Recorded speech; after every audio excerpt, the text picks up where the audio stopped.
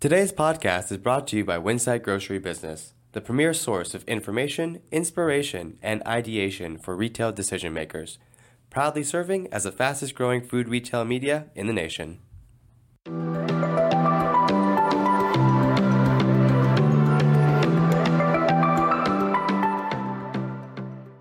John Springer, the 10 Items or Less podcast from Winsight Grocery Business. I'm pleased to be here today with Slide Perrier of Mercatus. Slide, welcome aboard. Thank you, John. It's a pleasure being here. Let's just start off from your purview. What do you think the biggest challenges that grocers are presently facing, and how do you see them addressing this challenge currently? And is that the right approach?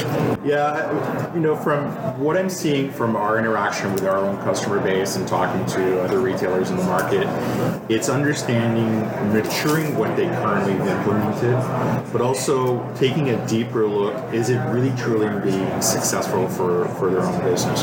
And I think I get a sense from those conversations that a lot of retailers are coming with much more strategic knowledge to the table and are trying to figure out how to apply that. Another question, I guess, how grocers can think strategically about technology as it pertains to these challenges? They really have to start learning how to focus on the problem at hand, as opposed to the trap they traditionally fall into, which is the sexiness of the technology and thinking you can actually solve the problem.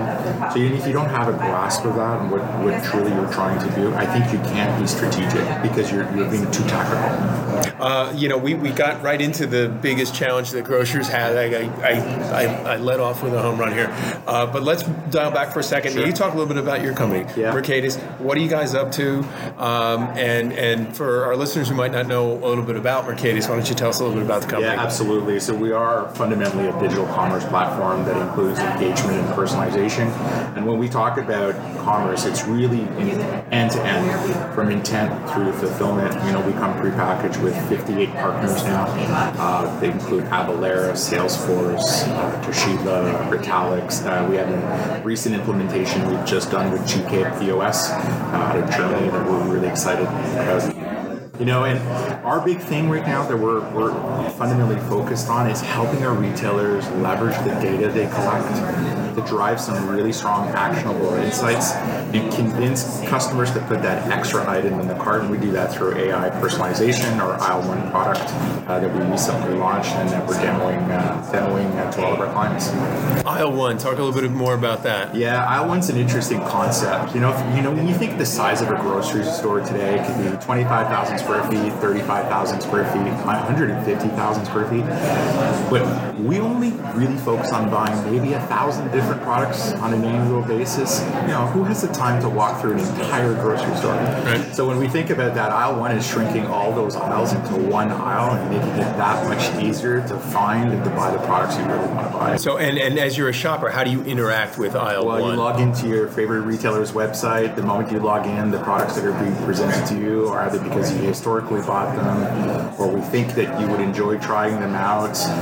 And then that carries through the entire experience. So whether you're building a shopping list, browsing a flyer, browsing a recipe, that doesn't really matter. Equally, it's not channel dependent. It works on both web and mobile. Okay, we hear a lot about AI, machine learning, computer vision. Just kind of as somebody from the technology field that is playing in grocery, what do you see out there as sort of the more promising technologies out there, or the more interesting ones to you that you've seen grocers interacting with it that may not do exactly what you do? Yeah, it's interesting. I'm seeing a lot of technology, and I had this conversation in the last few days, and I think still today we're falling into a bit of a trap that a lot of the solutions coming to market are fundamentally still searching for a problem to solve. And specifically, we get caught up in the buzzwords, right? AI, machine learning, virtual reality, and so on. But as human beings, we're quite simple. And so when I think of AI, think of it as just a mathematical equation that goes through data that makes it easy to answer a question. But what you have to become good is not implementing the technologies. What's the question you want to ask? Yes. And I think that's what we're trying to teach our retailers. What do you want to know about your shoppers? Mm-hmm. And I think they get caught up in that world of the tech side.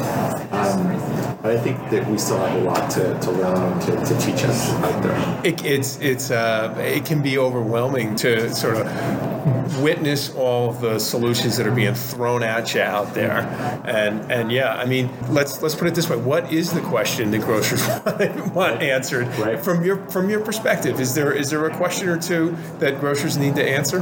Fundamentally, how do I make more money? And you can look at that in two ways. How do I reduce costs out of the supply chain in store? And how do I convince a customer to add one or two more products to the basket that they don't buy from me? When we try to educate our retailers, think of your journey map from the moment you get items from a supplier through your supply chain to your DCs down into your stores. Then think of your whole customer journey map when they walk in or they buy online. And what are those fundamental data points that you could leverage to understand how to save money or make money? And that doesn't come easy because, again, we get bombarded by the brouhaha that's happening out in the market and the pretty colors, as I like to call it. Okay, so back to Mercatus, you've made a variety of announcements in the last recent weeks. Can you share more about your news regarding your new customers, including Smart & Final and Giant Tiger, and then I'll bring on to your new partner as well. Yeah, absolutely. So Giant Tiger, we started working with them over a year ago. Amazing Canadian retailer. It's our first foray in working with a retailer on a ground-up loyalty program that is mobile only, available coast to coast in Canada in 2 languages, which is exciting. And we partnered with Inmar on that one, so we're happy to work with them again. Smart & Final's been an amazing labor of love working with a team out in Los Angeles. They're doing some amazing work on the B2C side, leveraging Mercatus platform. I got to give him credit. Ed Wong's a tremendous CIO who has a very strong, ethical, aggressive approach to being number one in the market. We launched 255 stores in one shot. There wasn't a ramp-up process, and it's been well received in the market so far. Cool. You're also working with a company called Bring, with 2 G's at the end, which is kind of cool, like a phone ringing, exactly, right? Exactly. And I know a little bit of what they do because I know they work with Walmart.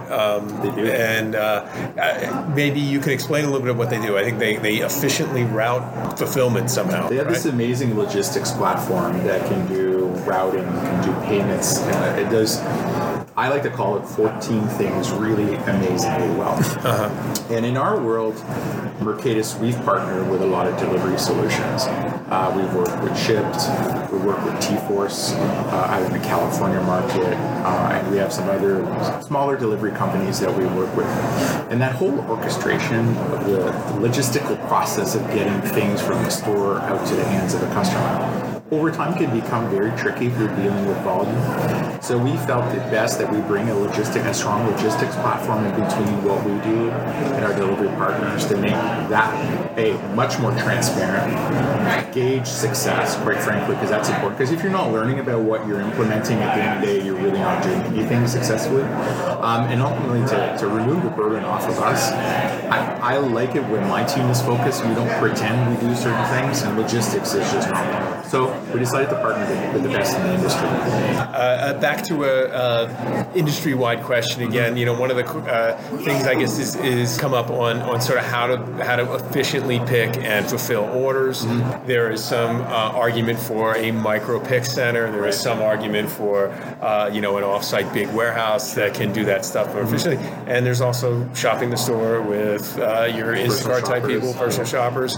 I don't know if the question is one answer the right answer, but I wonder if you can give me your thoughts on each of that. There isn't a right answer, and I think fundamentally people forget that growing any business, whether you're established today or not, whether you're coming up with a new concept that has to operate within an existing framework, is challenging. And what I say is that when you decide to do e-commerce, whether it's click and collect, delivery, and curbside, everything's predicated on volume of sales. Now, there are some retailers that overnight will start with 2 to 3 orders a week, 4 or 5 orders a week, and maybe the labor model makes sense to use your own people. But when you start to ramp up, we typically see anything above 100, 150 orders a week. You'll need a much more efficient pick solution. You'll have to have a stronger operating model. And then when you reach 500 to 1,000 orders a week, you can't fulfill it from inside your store anymore. It just makes no sense because you're going to be dealing with causing out-of-stock issues, fulfillment issues. Then it's time to consider what the Europeans have always been good at is the dark store model. And maybe now the new flavor is the micro-fulfillment center. But again, there has to be a tangible ROI in terms of being able to implement such a solution. So it's a journey, it takes time, and it's based on volume, quite frankly. I'm going to put you on the spot here, but give a moment to think about the retailers you work with. Can you give me an example of somebody who's done something amazing and something that we should, itself is admirable sort of in sort of attacking the challenges they've got going now? Yeah, I think, I won't name the name of this retailer just yet. This is a retailer that's fundamentally recognized that they serve two communities of shoppers, B2C, which is the end consumer, and the B2B market. And so we're working quite heavily right now and about to launch our B2B experience. The B2B experience is interesting because it's a smaller subset, it's an extremely larger basket, and it's fundamentally something that a lot of competitors in the marketplace have chosen to ignore, considering they believe that the B2C market is much more grandiose, bigger volume, but the reality is from a dollars and cents perspective and a margin for a retailer, that B2B space is much better. This one retailer has decided overnight to jump into that. That takes a lot of courage to do, and you got to follow your gut instinct. Interesting. Where else does Mercatus go from here? Any more exciting plans for the future you can share with us? Yeah, we're starting to have strategic conversations with some brands and some CPGs. More so to understand their challenges of how do they go to consumer, how can they come to the table and have effective conversations with our pool of retailers and being able to enhance that e-commerce experience. And what we're finding is each of these brands are approaching the problem differently, but don't necessarily have a consistent guiding light. And we're kind of hoping to be that guiding light for them. Best of luck with that. And Sly, thanks so much for being on here. We really appreciate it. Sure. Thank you so much. All right. Thank you. Thanks for listening to 10 Items or Less. Stay tuned for our next segment.